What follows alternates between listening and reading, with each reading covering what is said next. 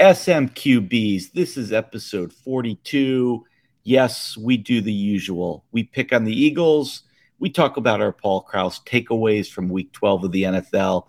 We show how bad we are at picking teams in the Plaxico locks. We talk college football, a punchable face, and a Ted Lasso. But this episode, my friends, is special because of a great guest that we had. Jerry Bembry from the Undefeated led us through a conversation about race, sports, and the Rooney Rule. This is really a great episode. We're not going to check it out. People.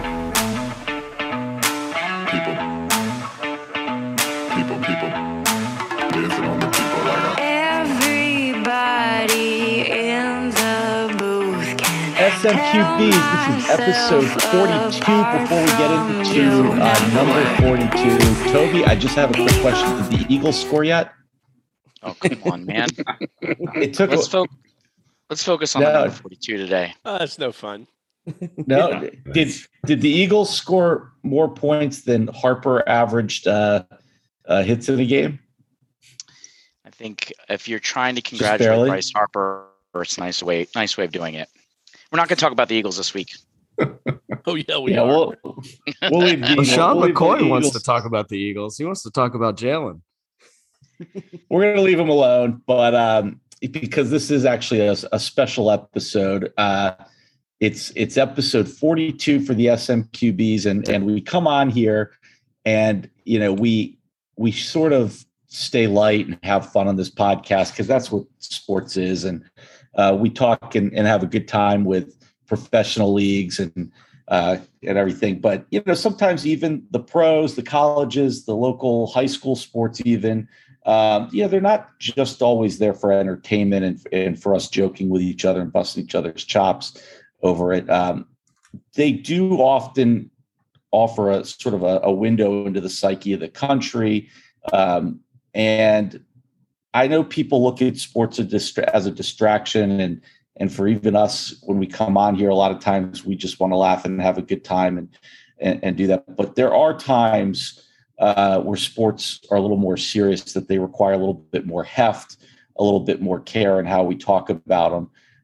And this is episode 42. Those of you who listen know that we often lead in and talk about a great athlete who had a certain number. So, number 41, we'll tee it up, and Phelan usually goes out there ahead of time and tries to do some research to guess it and get it right when everybody else sits there and doesn't. But this week with 42, it's pretty obvious that it only had to be Jackie Robinson. There's no question that we wanted to talk about Jackie Robinson. We have a treat today for everyone. But before we get to that, I just want to play a quick little clip to set this up, set the scene for us here. And let's see. Jackie Robinson. It was back about 1950, maybe 51, not more than that. And Jackie, who had received other threatening letters, apparently received one that was deadly serious and impressed the authorities. We were in Cincinnati for a weekend series to play at Crosley Field. The letter intimated the deed would be done on Sunday. Sunday morning, when the team was in the bus going to the dressing room, it was pretty quiet. And in the dressing room, it was very quiet. This was the most serious pre-game atmosphere probably in the game. Everyone was worried. And it was very quiet.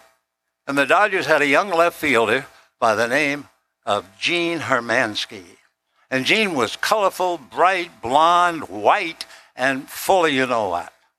And with this quiet atmosphere in the clubhouse, Gene suddenly said, "I've got it." And everybody looked and they said, "What?" He said, "We'll all wear number 42 and they'll never know which one is Jackie Robinson." Now that seemed funny at the day. In 1997, Jackie's number was retired. And in 2004, Gene Hermansky's words from 1950 came to fruition. We'll all wear number 42. So tonight, when the Dodgers in Arizona line up on the foul lines, they'll be wearing 42. And all across the country, in every major league ballpark, every player will be wearing 42. And what does the 42 mean?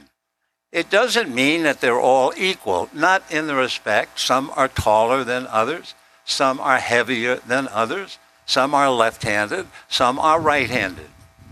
But the one thing they share in carrying number 42 is the fact that the man who wore it gave them the one thing that no one at the time could ever have done. He gave them equality, and he gave them opportunity. Those were the two things that many of those people never had to hold of their hearts when they first began to play. So yes, 42 is a great number. It means a lot for a great man, but it is a tremendous number when you think of the man who wore it with such dignity, with such pride, and with such great discipline. And wasn't it sweet that he had Rachel on his arm? Love you, Rachel. Thank you. Mike, you want to take it from here?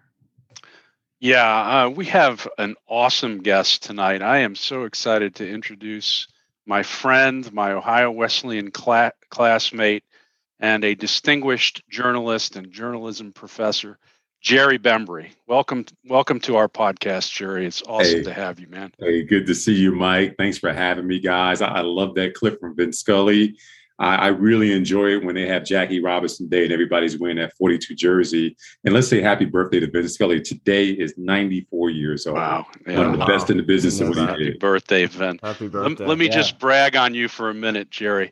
Soon after we got out of college, in a pretty tough job market, Jerry, with like a few months of experience working for a small newspaper, landed a big-time job at the Baltimore Sun, which back then was a major international paper.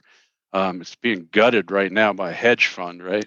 Yeah, Unfortunately. And then went on to ESPN, where he was an NBA analyst.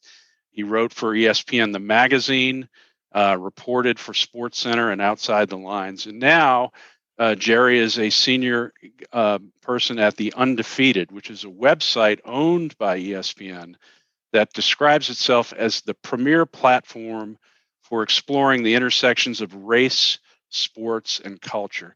I love The Undefeated, but I'm not sure everybody knows about it. Tell us about The Undefeated, Jerry. Yeah, we launched in 2016, and we try to touch on some stories that maybe ESPN doesn't.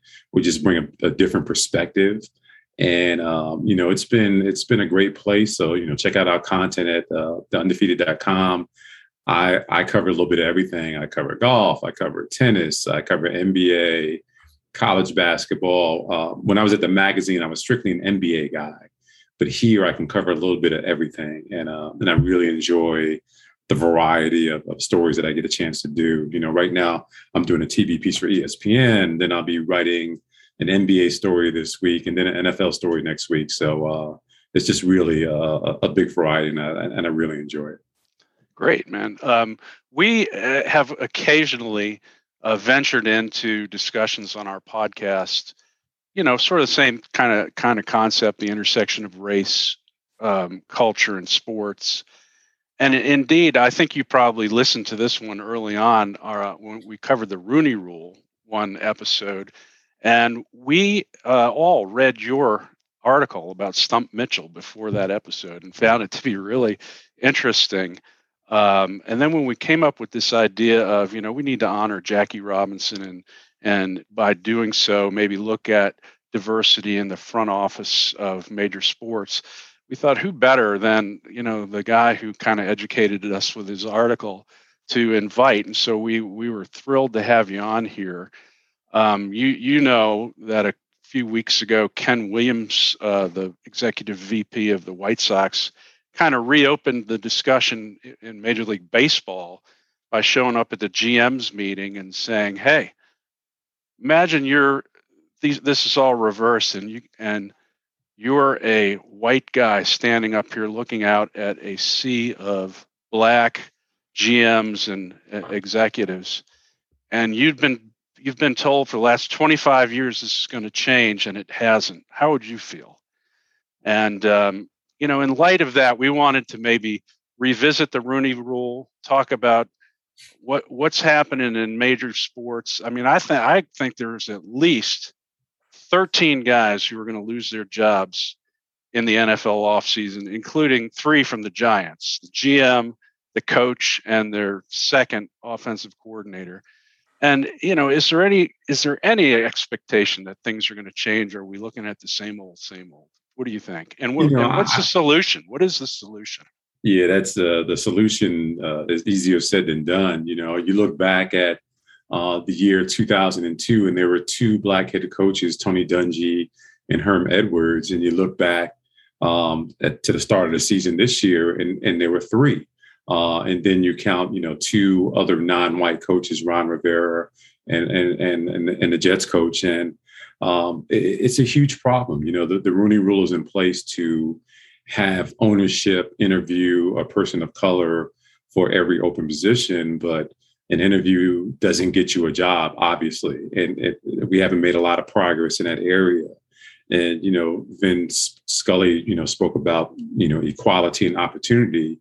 I think that there have been people who have gotten opportunities over the years, but not enough. But in terms of the equality, I think that particularly in the NFL, I think you have a lot of old ownership. And the old ownership has an old set of ways. And, let's face it, people are going to tend to hire people that they're comfortable with. And if you have a entirely white ownership base, then you probably are going to lean in that area. And it takes someone that just has a lot of guts to really step outside the box and do something different. And, hopefully the NFL can get this thing right. I think the NBA has done a better job. I think of the hires in offseason last year in NBA, more than half went to black coaches, which is great. But the NFL has a long way to go. Major League Baseball, you can see why the numbers tend to be one way, because there isn't a large percentage of black players in baseball. And so that's why, 20% of the head coaches are black in that. But still, I mean, that's better than what the NFL does. The NFL is 13%, where 74% of players are of color. So, yeah, a lot needs to be changed. And I just think that it's going to come with a change in leadership, and you bring some younger people in who are a little bit more open-minded, a little bit more progressive, and that's when the real change will happen. You wrote about a group that was looking to bring a team, a black-owned team, to Oakland. What's come of that? Yeah, and not much. It's that was always going to be a long shot for them. They don't have the built-in money that you need. No one within that group is a billionaire. And It seems like that's what you need to have, that one individual with all of that backing. And there are also competing factions in the Oakland area as well that made it a long shot for them. But give them credit for throwing their hat in the ring. And, they had a very viable plan where they were going to build a stadium and they were going to build an entertainment district. And that's what you want to see in these metropolitan areas, especially in the Oakland area where the old stadium is at. And it was just a long shot from the start, though. So I think it was very ambitious on their part. And it's not going to happen there. One would think that these owners would be more interested in winning than being comfortable. And for the life of me, I don't understand Eric Bieniemy. Why is Eric Bieniemy not a head coach? 11 interviews. And we have this conversation about Eric every single year, whether it's on the NFL level or whether it's on a college level. And, he's always at the head of the list as one of the most qualified people, but he never gets that shot. And that I'll never understand. When I wrote about Stump Mitchell, he was resigned to the fact that he was going to be a career assistant coach. And I think the trend in the NFL is that, when they hire a black coach, it's usually someone who's a little older when they take a chance with them. Whereas with other coaches, you might get them in their early 30s, someone who is up and coming, and you get more of a rope to deal with, because Jim Caldwell had back-to-back 9-7 seasons in Detroit, and took them to the playoffs with no Pro Bowlers, which is unheard of in the NFL. Right. And they fired a guy. And his replacement, I mean, if you saw the game last week, and just the embarrassing moves that the Detroit Lions make on the football field, and you wonder why that guy is still in place. So, I thought Jim Caldwell got a raw deal. He didn't have the most talented team in the world, but they did the best with what they had. And unfortunately, it cost him his job. So the figures show that when a black coach is fired, it's hard for them to resurface. Whereas, sorry, go ahead. Whereas with other coaches, you might get another job in a year or two. Right. With black coaches, it's more difficult when you get fired. Toby will tell you that the Philadelphia Eagles, that Deuce Staley owned that locker room. The players wanted him. Most people in the organization loved him, and I think you're right. It was like he's a young guy, and they just blew it by passing him over for the Sirianni guy who nobody even heard of. Well, that's the thing that I find the most frustrating in this conversation is that if you're, like Jerry says, if you're going to go for experience, maybe you've got an alibi. But if you're taking a chance on Dan Campbell, you're taking a chance on Nick Sirianni. Now, these are two teams where Deuce Staley has connections to. Deuce could have been the head coach of the Detroit Lions. Instead, they gave him second fiddle as the assistant head coach and the running backs coach. He did own that locker room and has he would have been such a fan favorite as a head coach of the Philadelphia Eagles. And you have two white coaches making boneheaded decisions that is not resulting in winning, while, Deuce Staley is again, the bridesmaid. Jerry, my question though is, why is the NBA succeeding? If the NFL is more than half black, and if the NBA is more than half black, what is it about the NBA that has white ownership choosing to have black head coaches, and the NFL won't do it? I think the ownership is younger. You got guys like Mark Cuban who are in there who's willing to take a chance. I think the commissioner, Adam Silver now, David Stern before, they realized the makeup of their team, of their league. They realized the importance of keeping the players happy. I think the players in the NBA have probably a level of input than any other league. And I think that's a big influence. And they're not afraid to, in the NBA, and particularly this year when they made the offseason hires, there were 8 coaching openings before the season started, and 7 went to black coaches. And, it was some guys like Chauncey Billups, who's a veteran guy, and Jason Kidd, who's been around. But then there's also a guy like Wes Unseld Jr., who... And the guy on the Celtics, too. Yeah. And Wes has been an assistant for 16 years in the league before he got this opportunity. Wes didn't play major Division I basketball. He wasn't known for his basketball skills. He went to Johns Hopkins University and went right into coaching after that. And I'm sure his dad was a coach, but he had to rise through the ranks to get to where he is today. And I thought that was a gutsy move by the Wizards, who stuck with Scott Brooks for so long, to go with Wes Unseld Jr., and they're competitive this year. So I think just the NBA, it's a more progressive ownership in that league. And I think they're more willing to take chances in the NBA because it's easier to put, the NFL guys obscured by helmets. And, we know that there's 73% black, but we don't really see or connect with them. In the NBA, you're sitting courtside, you're right on the floor, and you have a connection with these guys. And the social media of the NBA is through the roof, and there's a popularity there. And they realize, the ownership, the league, that, you want to keep these fans happy. You want to keep the players happy. And I think they make the moves right now with the coaches to really to do that. Ryan, go ahead. Jerry, Jerry, I think you hit right on head on the nail when you say that it's the leadership, because, Roger Goodell serves at the pleasure of an all-white male ownership group, and he's not going to do something that would potentially put him in harm's way. Whereas Adam Silver, when Donald Sterling from the Clippers was in trouble for the hot water for those racist remarks, on his own, he basically stripped him of his ownership without even a vote by the Board of Governors, because that's just the kind of leader he is and set by example. My coach at the time, Rick Carlisle, who's now, with Indiana again, with the Mavs at the time, in 2018, the players came to him and they said, we want to have some kind of equality for coaching. And so they created that group that has been real instrumental in developing the future leadership.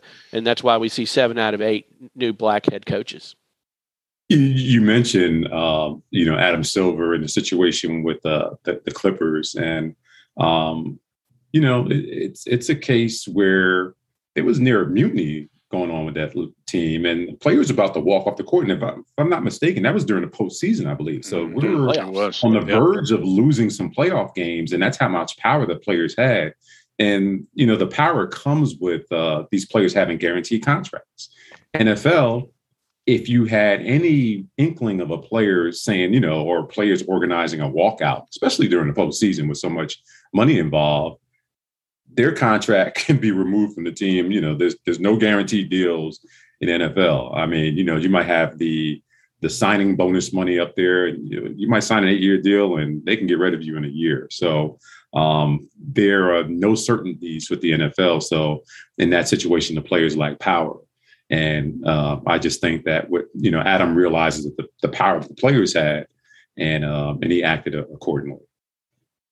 Jerry, the head coaches and the GMs, those get all the headlines. Of course, they're the top jobs. How do the leagues do? How are they all doing down the ranks as far as other coaches, assistant GMs, that sort of thing? Is there progress being made there, and there's all of a sudden a glass ceiling, or is this institution wide in these leagues?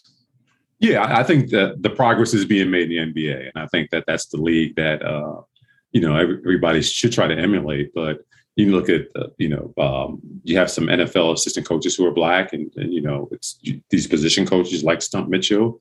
That's important to relate to the players on that level. But I think the NFL, the front office, is still a challenge, and even in the WNBA, I think that they can change. And that's not a league that is as big and powerful as other leagues, but they can do better there as well. So again, I mentioned baseball early, and it's going to be more difficult because the percentage of black players, when I was a kid, maybe back in the early 70s, you may have had black players maybe reaching 20%, close to that, and the numbers are really low now. So you don't have as big a pool to pull from in terms of getting the front office positions and the coaching positions, but they have a better percentage. I think the NFL is the league that just lags behind everybody else, and I think that's because the ownership base is older and they're just not progressive people.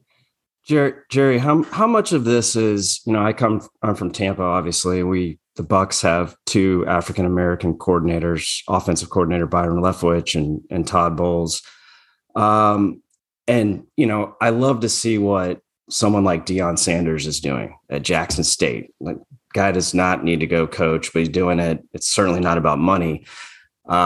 He just wants to go and teach kids. But how much of this stigma in the NFL, and we're talking about a league that's 74% African-American, prevents these players from even wanting to get into coaching in the first place, to go and then become coordinators and become head coaches?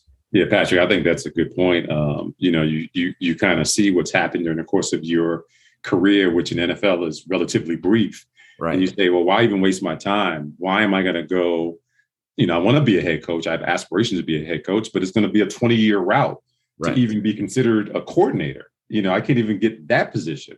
And so, I think that probably dissuades a lot of people.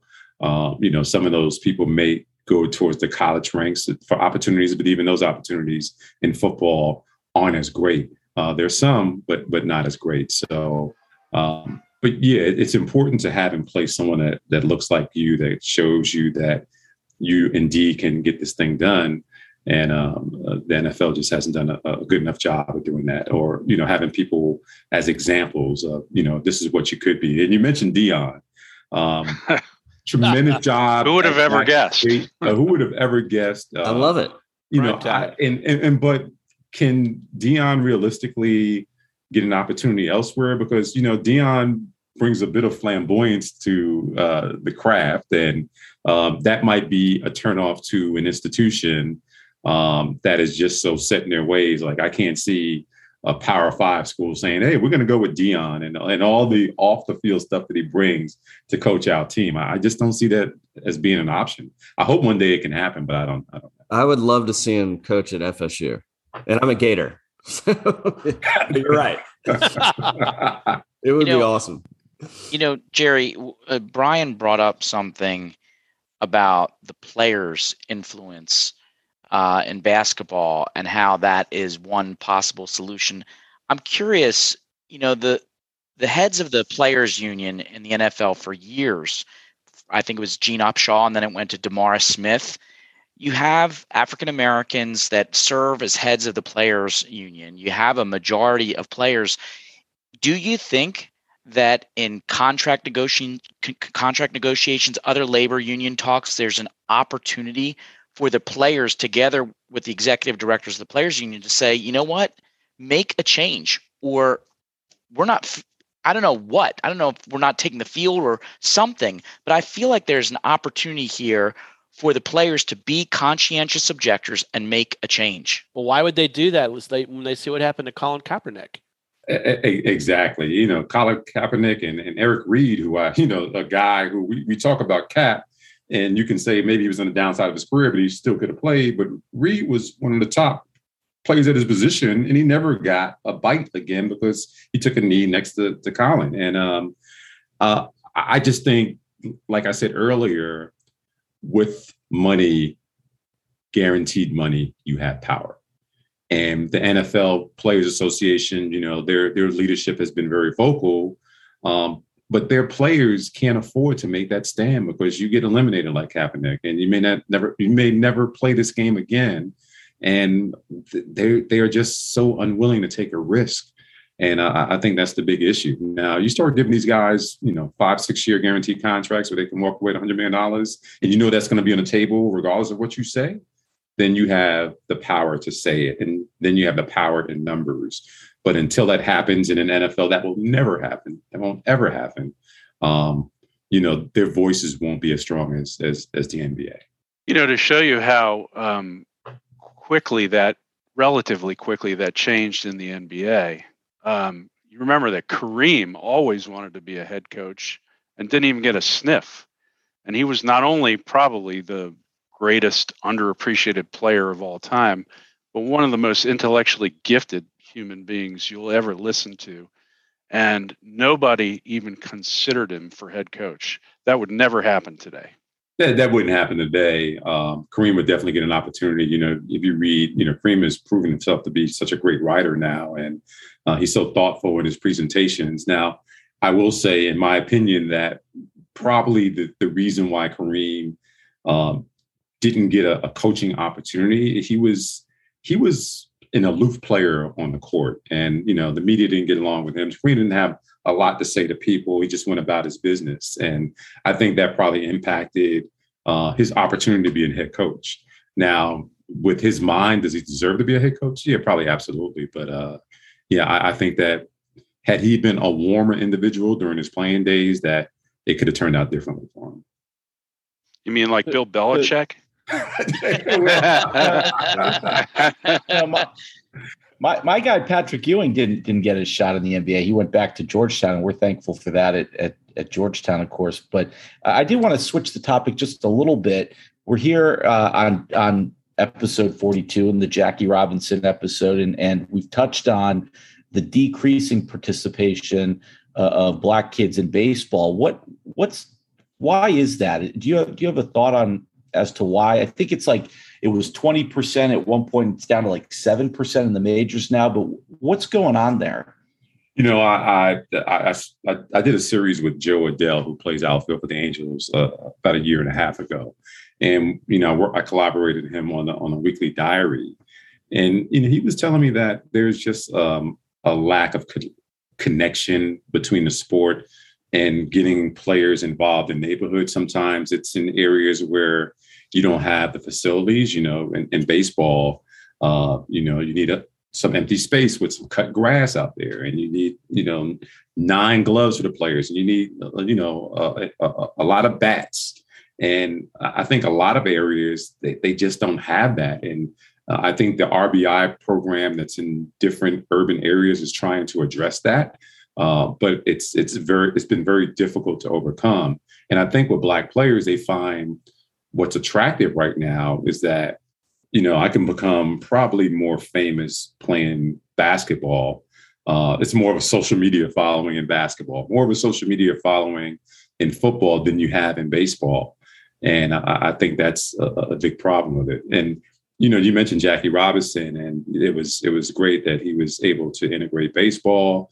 And, you have to look at kind of the downside of that integration is that, it killed the Negro Leagues, which was popular in a lot of areas, and that, they drew big fan bases out to those games. And that was decimated when Jackie Robinson came to Major League Baseball. You look at the integration of college sports and schools like Morgan State and Grambling and Jackson State, the top players in the country stayed at these HBCUs, these historically Black colleges and universities. And once the opportunity came to go to other institutions, that it did hurt their program. So, it's that whole integration of sports has been a gift and a curse to, one, Major League Baseball players, I believe, and two, to some of these HBCU schools that can't attract the high profile kids to come play for them because, how can you compete at Howard University and playing in a gym that's 25 years old when you go to University of Texas with a $235 million a year athletic budget and facilities that rival anything in professional sports, whether it's football or basketball. And it's just kind of hard. It's easy for a kid to make a decision to be attracted to the glamour than the history. Well, Michael Jordan didn't help because he became such an icon and so famous. So many, young Blacks wanted to emulate him and be like Mike. And that wasn't playing baseball on the sandlot.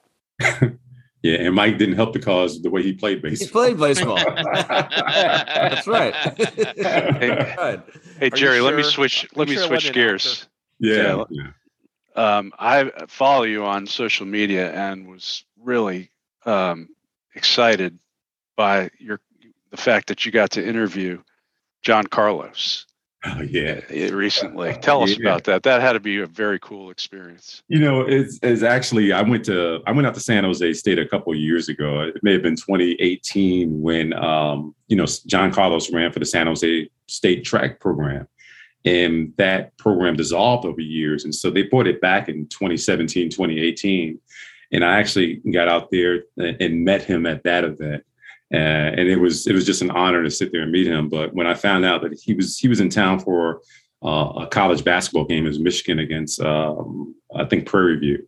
And they had a panel discussion the day before that game. And when I found out that he was on the panel, I just had to rush out and meet him. And, such an honor to talk to a guy who took a lot of risk in the 68 Olympics by raising his hand and bringing attention to some problems that were happening within sports. And, he lost a lot. He had threats against him. He was considered to be, un-American in his actions, but he is as vocal as ever. And it was just an honor to meet him out there. Yeah, I read that interview. He seems like he's as feisty as he was in 1968. Absolutely. I love it. Absolutely. Yeah, it was great. It was great. That must have been a really cool experience for you. So anybody else? Anyone have any questions? It's great to have you. This All is right, such man. a good discussion. This has been really. Yeah, I'm just gonna say, Mike, Special. man, you got the Knicks background. I'm still a believer. Last year, we came back and we made the playoffs and we looked pretty good. It's been shaky this year, but I still have faith and hope. And Jerry, you can actually confirm something for us that we've been curious about. Phelan did go to college. Listen, I tell you, I have a fondness for Jerry that he probably doesn't even realize. But I don't know if you remember that we were in college, conservative period with a lot of conservative people. And I would be up there for Amnesty International and all this stuff. And there'd be like 4 people who showed up, and you were always one of them. And a real calming influence. I appreciated it. Yeah, we were gathering around campus, around the Mud Building, And so that was great times. I went back to Ohio Wesleyan a couple of years ago. I was in town for a wedding, and I just walked through campus, and I was put back to those days in 1980. Yeah, it's amazing how you just kind of go back to that era, and you can remember things being in that place. So it was really great to get back on campus. So Phelan did not go to college in the 50s? Oh, Mike, these guys are harder. I know. They're all jealous. They're all jealous that I still have my hair. Well, thank That's you why again. guys are Thanks wearing for hats doing here. this. Is that the reason? Oh yeah. It's all yeah. up there. It's all up there. Yeah, sort of. I shave my head every day. It's a choice. It's a lifestyle choice. Thanks for joining us, All Jerry. right, thank you so guys, much, you Jerry. guys have a great podcast. Thank you so much. Yeah. I really, appreciate you guys having me on anytime. Yeah. Just All let me right. know. Yeah, I'd love to, and keep up the good work. We really Okay, do thanks. enjoy Everybody your. follow Jerry Bembry on Yeah. the Undefeated. Make sure Yes. you follow Yeah. Jerry. Yes. Absolutely. Check it out. Absolutely. And I'll let you guys know when the TV piece is going to air on Saturday. Cool. I'll send Mike a message and let you know when it's Awesome. coming All right. on. Please do. Please do. All right. Take care. Thanks. Thanks, Jerry. All right, what's That was up? awesome. All Rooster. right. That was All right. great. He's a good dude. Rooster. Thanks for doing Nice that. work, That was awesome. Rooster. He's a Really great guy. enjoyed that. That was awesome. Yeah. That was good stuff. That was really We're a fun. legitimate podcast now, guys. It's a great opportunity to skip talking about Philadelphia sports. So thanks. Right. Rooster. I You, like yeah, that. you got away with one today. Yes, Yeah. Jerry. Jerry Yeah, you saved did. you. That's right. That's right. So we do want to pick up and obviously that was fun and that was something unique for us. Really lucky, and again, thanks to Mike for setting that up. But let's talk just a little bit about the NFL this week. House, you want to take us in? So, did you guys know that the NFL hired the guy that produced the Survivor to produce the NFL? Because that's pretty much what the NFL has come down to at this point. Like, seriously, who is going to survive this season? It is unbelievable. Sorry to our number 1, number 2 overall fantasy picks, but scratch off CMC, scratch off Dalvin Cook. Mhm. I mean, I think we can scratch off the Cam Newton experiment. Didn't go well for Well, me. Derrick Henry Yeah, that- was the 3rd pick in our draft.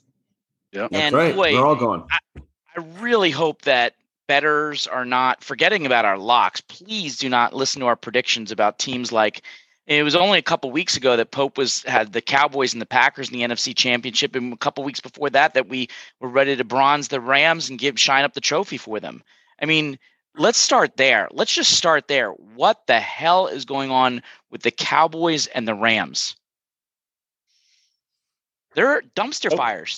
Pope, you're on mute. Well, He is Well, speechless. I want to He is hear so from the upset. Cowboy. Yeah, Talk to us, Pope. I'll take the Cowboys.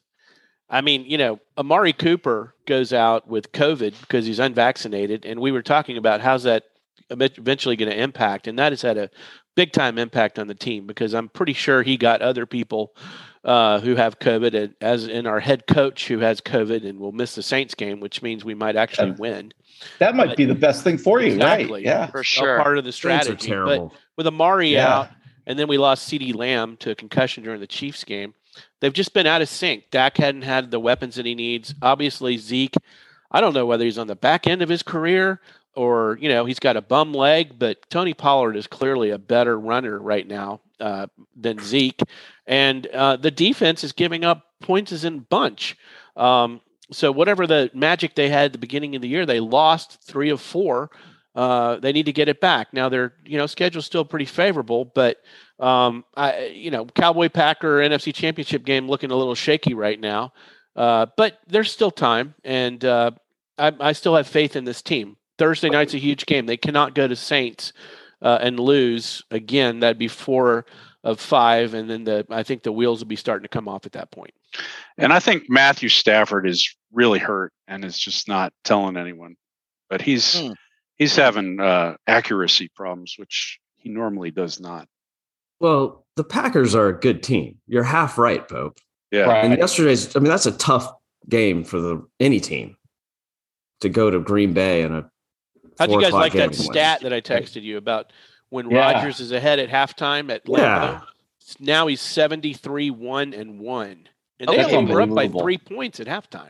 I Yeah. hear you that Karen Rodgers is good and the Pack are tough and all that stuff, but the Rams had impenetrable fortress defense, and they're like a sieve right now. I mean, 28-point Von Miller and all these guys, Aaron Donald, Patrick Ramsey. What is going on besides Stafford? What's going on with the Rams defense? It's not good. Well, they 0-3 with Von Miller, aren't they? They can reload in the draft next year. Oh no, they can't. Like for the next 6 years. Yeah, not for the next 6 years, right? Yeah. So, not a good future. And they have a tough schedule too. I mean, you got to win the Super Bowl. You went all in. Yeah, I mean, does the quality of play? I mean, it just seems like there's no consistency, and these teams are up and down, up and down. I mean, is this a parity thing, or does this have anything to do with the new preseason? Right? Wasn't this the first year where they had one less game? I mean, I know that was kind of a meaningless game, but I don't know. Is there? I mean, I'm just thinking about that right now. I haven't given a lot of thought, but is there anything to that? I mean, it's just really weird. Usually, you have teams that are clicking by now. It doesn't seem like anyone is really clicking, except for the Mac attack. Yeah, Yes, true.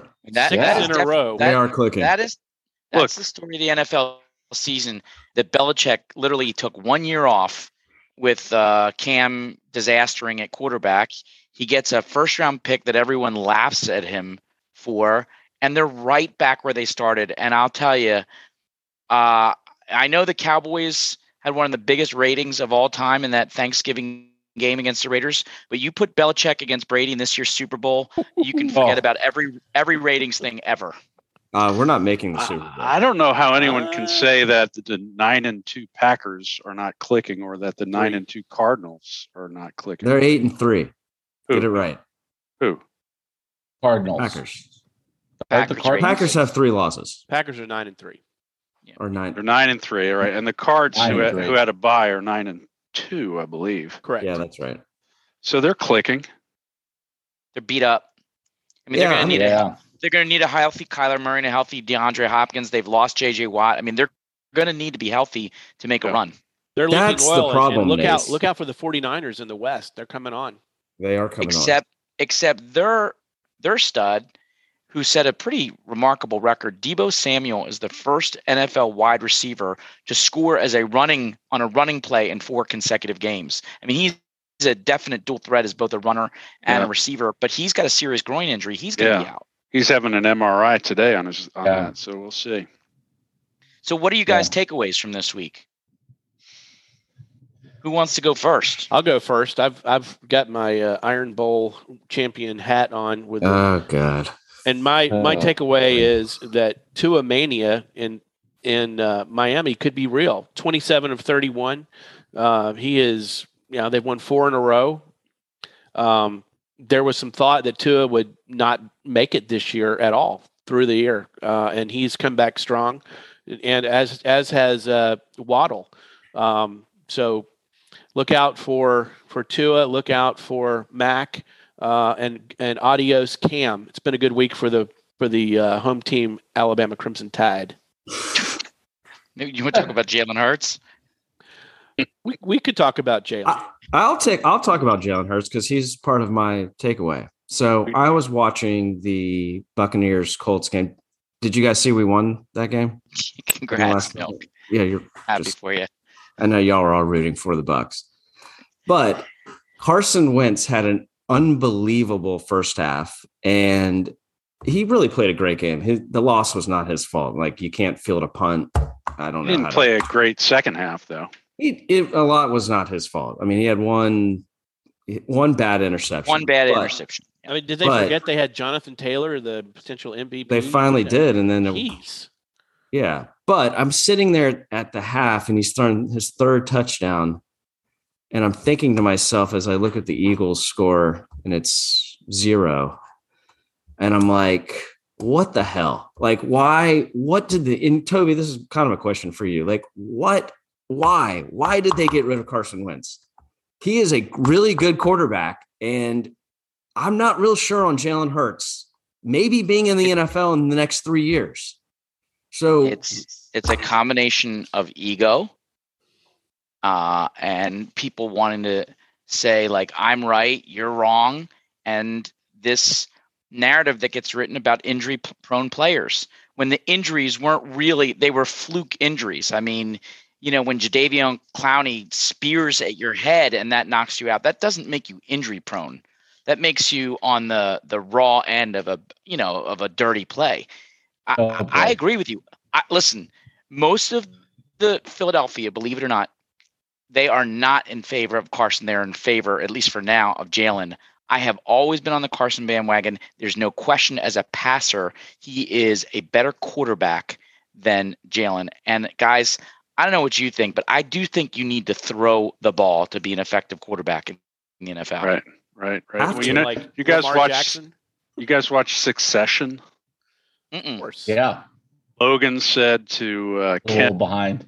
Yeah, Logan says to Ken, the reason that he's not ready for CEO is you have to be a killer. You're not a killer. I don't think Carson is a killer. I think he's a good quarterback. But with the game on the line in the fourth quarter, he just isn't a killer.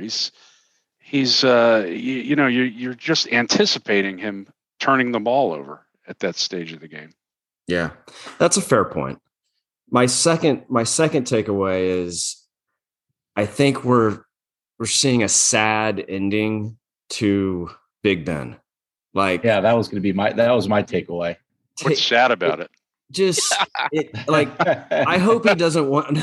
Right, you The love the way he's Steelers. What are you playing. talking about? I don't love Big Ben. Yeah, like just please retire after the season.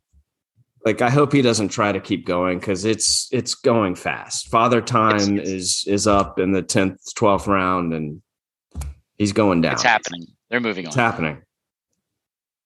Speaking of moving on, Rooster, what's your? Go ahead, Bison. Well, I'll give you a takeaway. It's more of a question, but what is wrong with the Chargers? Mhm. I mean, everyone's talking about the other LA team, but what is wrong with the Chargers? I mean, I think at one point we thought they had the next Joe Montana, and people were penciling them in for the Super Bowl. And now, I mean, what is happening? The offensive line is horrible. It's like Swiss cheese. In that game Sunday, Herbert was throwing rushed every down. He was throwing off his back foot. He was trying to throw before he got hit. He never got to set his feet and throw the ball. Their offensive line is like the Giants' offensive line. It's like a jailbreak every time it's a passing down. So you're saying I should throw away your gambling bet for them to win the Super Bowl? Yeah, absolutely. The two teams that should draft nothing but offensive linemen are the Chargers and the Giants. Well, my takeaway is that they need to change the Thanksgiving lineup. I mean, I'm actually great. Yeah. I'm grateful for the Cowboys Raiders exciting game, but we got to scratch this thing. You talk about white power owners that are taking over and dictating things. The Ford family needs to give it up, and the Lions got to get off Thanksgiving. Right. And I'm not so sure that the Cowboys should get one every single year too. And I guess preseason, the Bills Saints had a potentially good matchup, but Yeah, that was they are really getting it wrong on the matchups on Thanksgiving, and that tradition needs to change. That's It's another thing the NBA does right. Every Christmas, they have a powerhouse lineup of about 3-4 games that you just definitely want to see, like the Lakers, Celtics, or whatever, whoever's hot. They don't have crappy teams playing on Christmas ever. right. Well, it's going to be hard for the Cowboys to give it up when they got the best regular season rating ever for that game on Thursday. Of course they did. They're Because Americans. everybody liked to see them lose. Right. Well, but that's whole good for country. ratings. So you're not and they're they not were going to get knocked out of that slot. they were happy to comply. I think Yeah. some people just were ready Appreciate to move on from their families. Not me, but I think some people just wanted to turn on the telly. My takeaway is that there is absolutely no way that a Super Bowl contender comes out of the AFC North. This division is so anemic. There's not one team in that division that puts together back-to-back good games. And as soon as anyone says one of these teams is good, you get a performance like you did out of the Browns, Steelers, and Ravens this weekend. Even though the Ravens won, they only won because they played the Browns, whose quarterback is so hurt they could only score 10 points. I mean, we all thought that Lamar was the man a couple weeks ago, and he throws 3 interceptions in the second quarter and then a fourth later in the game. I mean, to Toby's point, you have to be able to throw the ball downfield in order to win as a quarterback, and he cannot do it on certain days. I do not believe in Baltimore. Other days he looks great. There's so much inconsistency in that division that they're never going to go far in the playoffs. All right, here's what we got. Look, right now we got some things we got to get done here, starting with our locks. But I am putting us on a speed round to move through the rest of the agenda, fellas. We got to get through this. We're going to start. Let's go, House. You got it with the Plaxico locks. Okay, basically we all suck, but we really need we need to be rooting for Milk at this point, because Milk is 4-7 and he's got the football team tonight -1.5. We need Milk tonight so that we can have some respectability, because right now Rooster and I are 2-10. My God. That is wow. Pope is 3-9. And Bison is a lusty 4-8 after last week's games. Just so the fans know, Rooster and I took the Chargers. Pope took the Cowboys. Bison took the Vikings. But Milk has the football team. So by the time this is produced, maybe Milk gets close to 5-7, which I guess makes us a juggernaut, which would match the football team from last year. All right. So this week, I'm going to start out to say that I guess I'm going to have this Tua mania. I'm going with the raging Dolphins, who are -3 home against that pathetic Giants team. I'm taking the Dolphins in week. It's a revenge pick. I'm with you, House. That's my pick. All right, Pope. We got the Dolphins. We got 2 on there. Who else wants to win this week? I'm going against the Lions. The line is only -7. Vikings, coming off a tough loss, are going to take it out on the Lions. Will Kirk Cousins find the center for a snap? Doesn't matter. He's playing the Lions. They're playing the Lions. I loved that pick, Rooster. Got the Lions -7. Count it. You got it too? You got the Lions? Lions? I'm taking the Lions. He's taking the Lions. I'm taking the Vikings. You're taking the opposite. I'm taking the opposite. He's taking the opposite. And in a get-right game, the Rams cover over the Jags. Okay, we got. Notice nobody took the Eagles over the Jets. No. By the way, that's Rams. You might see Gardner Minshew this week. The Rams -13. Got it. Yeah. All right. Gardner, yes. All right. Next up, Milk. I believe there's some things in college football you wanted to address. Oh, are we talking college football? If you must. A lot is happening right now. We've got coaching changes that we need to discuss. Lincoln Riley just absolutely screwed Oklahoma, and he's heading to USC. I'd love everyone's thought on that.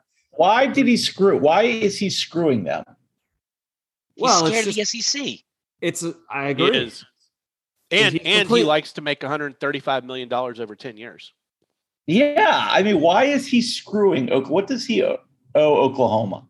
I mean, they wouldn't have fired him if he had a couple bad seasons. Well, it's very kind of Lane Kiffin reminiscent of him leaving Tennessee in the middle of the night and heading to USC. I think Oklahoma fans were like, why? You know, we win 10 games every year. We're all in the national championship picture every season.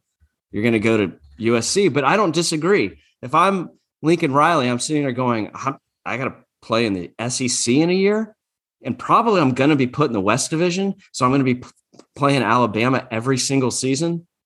Yeah, I'll go to USC, and I'll be in a recruiting hotbed. And I'll I'd make take a a lot pay more money. cut to move from Oklahoma to California. Right. Yeah. Yes. I love it. Congratulations to Pope. If the stupid overtime rules weren't completely shady, they probably would have lost. But this Hey, now. this 2-point conversion thing after 3 overtimes, that whole What a that joke. will, Look, that if needs the to get Auburn thrown running out, by the back way. just doesn't go out of bounds, Alabama doesn't have enough time to drive. That's true. You got 97 That lucky. is You true. got to play. That you is got to true. play Georgia now next weekend. So let's talk about that. If Georgia beats Alabama, Cincy's in, Michigan is in. That's going to leave one You spot. got to beat You've got- Iowa. I think Oklahoma State's going to jump Notre Dame tonight. You have to. They just beat Oklahoma. You might have Michigan, Cincy, and Oklahoma State in the playoff this year. If you guys who think college football is boring don't like that, I don't know what else you want. Georgia's going to About smoke the- them all. About the only thing that would be interesting would be Michigan and Notre Dame in the playoff at this point. If I don't think Michigan and Notre Notre Dame's Dame, I mean, they could. I don't think so either. But that would be fun. That would be old school. That would be fun. I thought the Michigan-Ohio State game was fun to watch. I really Absolutely. did. Oh, that was awesome. Screw With the Ohio snow and everything. Yeah. And That snow was was great. football. And they punched them in the face. He Yep. did. But it will be a Michigan move for them to lose to Baylor this weekend. You mean What's lose that? to Iowa? Iowa. Or Iowa. Sorry. Yeah, Iowa. No, but Yeah. it'll be an Oklahoma State move for them to lose to Baylor. Right, to In lose to fact- Baylor. In fact, I think Baylor's going to win that game, Baylor's Yeah. going to win that game. and that might open up a Notre Dame slot. Then Notre Dame gets Oh in. God. And it's But- Nace's oh, worst gosh. nightmare. Let's talk about. And I realize, that it's probably a remote possibility, but if Alabama wins, obviously Georgia's still in, Yes. and then chaos ensues. And is it possible that an Oklahoma State and a Michigan could knock Cincy out? I don't think you could knock Cincy out at this point. Then No. so Oklahoma State beats OU, and then they beat Baylor back-to-back top tens, and you're going to deny them one loss over Cincy? Well, then Toby, Phelan, and Nace will never watch college football ever again. Right. And they will lose half the fan That's base. true. How So- about happens. when Notre Dame ends up in and Cincy's out, even though Notre Dame lost to Now Cincinnati? that would be right. a crime. Oh yeah, exactly. They That's beat the crime. Notre Dame. At Notre Dame. right. That's what I'm saying. Yeah, like they have to go. You have to put them. All in. right, Milk. Anything else you want to talk about on college football? No, I hate the Billy Napier, whatever his name is, pick. Oh yes. Oh yeah, congrats. Whatever. Louisiana. Sounds very University it's very of Jim Louisiana. McElwain-esque. Very Milk, Jim you just McElwain-esque. got the best that the Sun Belt Conference has to offer. You should be happy. You know what, Milk? I'm going to say this. You wanted the big name. I Don't did. I always wanted look for the- Stoops to don't- come back. Don't always look at the shiniest object. This might be a good thing. We've This tried might this be a good before. thing. I'm cautiously optimistic. Apparently, he's a disciple of Satan, so you should be fine. So was Jim McElwain, and he was making up fake death threats, and he got fired. I love right. I want Deion Sanders to go to Florida State. That's awesome. Yeah, I know. That would be amazing. I love it. I would love that. I would love it. What a train wreck that would be. Oh no, I'm all for it. Oh God! All right. Well, that gets us. That's enough talking about boring college football. Come on, man. And with the local DBC news, LL Cool J with a triumphant comeback. For a saloon. But tonight, don't call it a comeback. I knocked you out. Mama said knock you out. I'm gonna knock you out. Mama said knock you Pope, are we punching someone? Oh, we are punching someone who's been trying to throw a lot of punches this week after he got punched. So there's a lot of punches going on. You guys probably saw the LeBron James Isaiah Stewart brawl in the Palace in Detroit earlier this week. LeBron was being locked basically from getting a rebound, and it probably was a foul on Stewart, and LeBron threw an elbow. I don't think he intentionally meant to do what he did, but he opened him Stewart up like a tomato can. Look one of Tyson's old tomato cans back in the day. a big old gash above the eye. He was spurting blood everywhere. Obviously, Stewart's pissed. He goes after LeBron once. They hold him back. He goes after LeBron twice. They hold him back. They're walking him out, and he breaks loose, and he goes after LeBron for a third time. And this time, my favorite part of it was DeAndre Jordan steps in the way and played the best defense he's had in years. So Stewart was not able to get to LeBron because of DeAndre. And then he broke loose in the tunnel, and they were concerned, like on the news, on the radio cast, they were talking about how the Lakers should be concerned that Stewart would run all the way down the tunnel and come back out and go after LeBron. So, I mean, yeah, it was a nasty cut. LeBron should have probably been ejected for a flagrant 2, but it wasn't intentional, and Stewart just went nuts, and he needs to control his temper. And for that, I punch him in the other eye, in the left eye, and that's my punch of the week. It looked intentional to me, that elbow. Oh, come on. I thought it was an intentional. Well, He took a big swing with it. No, he didn't take a big swing. That was incidental. But Stewart went totally mental. He went totally mental. The fact that he got 2 games for like a madman running around the court was crazy. He did. He lost his shit. It was completely lost his shit. Didn't it remind you of Malice in the Palace when Ron Artest went out to the fight the fans back in 2004? That was awesome. Yes. Yeah. Not everybody can take a punch, man. Well, right, Rooster. Rooster knows a thing or two. Oh God! All right. Well, maybe a lasso to end the show. Barbecue sauce.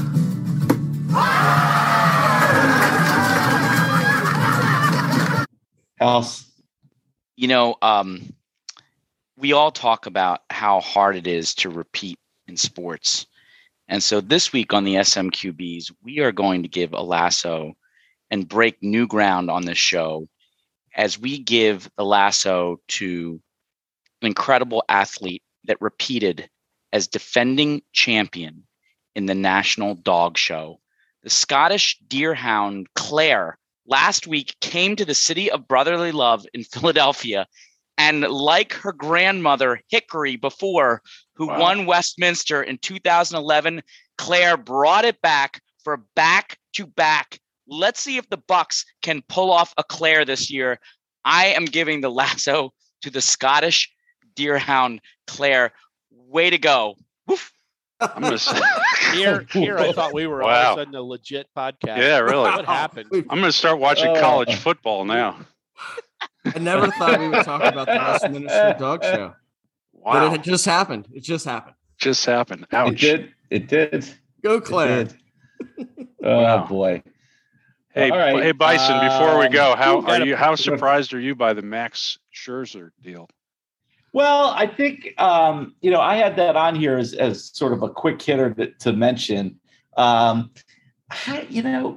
good for Max. Good for Max. He's a bulldog. He just wants to pitch and win games. But man, that's a lot of money to be putting into a guy who's prone to break down. I mean, even in 19, remember he missed a start in Game 5 of the World Series because of neck spasms, and he hadn't pitched from like June 7th to August 18th that season. And then this year, right when the team needed him the most, he wasn't able to come back and pitch. He's great, and he's probably going to have another great year. But I think that it was a 4-year contract. 3-year deal. 3-year deal. It was a 3-year deal, $130 million. My point, though, is I think there are at least 3-4 contenders who would have paid him that. Why did he go to the Mets? No, I don't know. I don't know. I mean, maybe he's won a World Series going back to back with another pitcher like Strasburg and, Scherzer, like DeGrom and Scherzer. Like, that's all you need is two pitchers to win a 7-game series, and they're the best. The best. The Nats had a few hitters on that team too, and the Mets don't really. Well, I don't know. I don't know about that. Well, the Dodgers are getting broken up, as you guys saw before the pod. Seager's $100 big old contract with the Rangers. Another kind of take the money and not aspire to win move. Baseball's way more exciting in the off season than the regular season. The hot stove. Hey, I want to pour one true. out, guys, before we Pope, head you got out. the last word. Yeah, you got the last word, I'm going to Pope. pour one out on my virtual background. I have Lee Elder when he, for the first time at the Masters, the ceremonial tee shot, the first day of the Masters, they included him. He was the first African American to be at the Masters in 1975. He had a great impact on golf and society in general. Very, very well respected. It's a huge loss. I'm just glad that he was able to be included in the ceremonial tee shot this year, knowing that he was so sick. And I would like to pour one out for Lee Elder. Lee Elder, And man. To Lee Elder, and Lee Elder. before we go, I think we all know that we're going to dedicate this podcast to another lover of sports and someone who made this podcast possible because he brought us Chris Nace. So this one's for Barry Nace. The Barry. Here's A to great Barry. sportsman, a great man. Here's to Barry. Great Barry. life well Hey, lived. cheers. My dad spent a lot of nights falling asleep in front of whether there was the Wizards, the Caps, the Nats, or the football team. He fell asleep to a lot of sporting games. So But not listening to this podcast, apparently. I liked to a hearing couple. I liked hearing that he did Phillies Dream Week. That made my day. That is so He cool. did. He did. That's awesome. And by the way, Nace, the answer to the question earlier on text, if the Washington wins tonight, they're the 7th seed. Yeah. Let's go team. Let's go team. They're in the go, team. playoffs.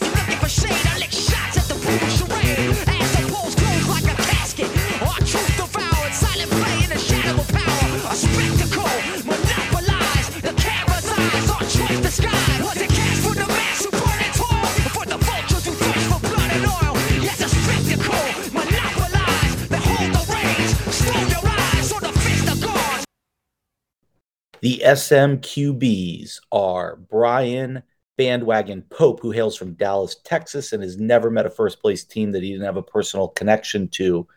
Michael Rooster Phelan, hailing from Richmond, and who roots for teams from New York, or is it Boston? I can't remember which it was. One or the other.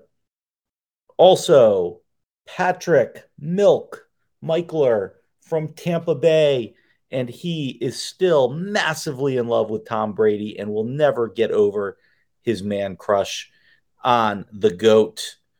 Toby House Milrod, a long-suffering sports fan hailing from Philadelphia, whose Eagles team, they're still looking for another quarterback. And I am Chris Bison Nace, hailing from Washington, District of Champions.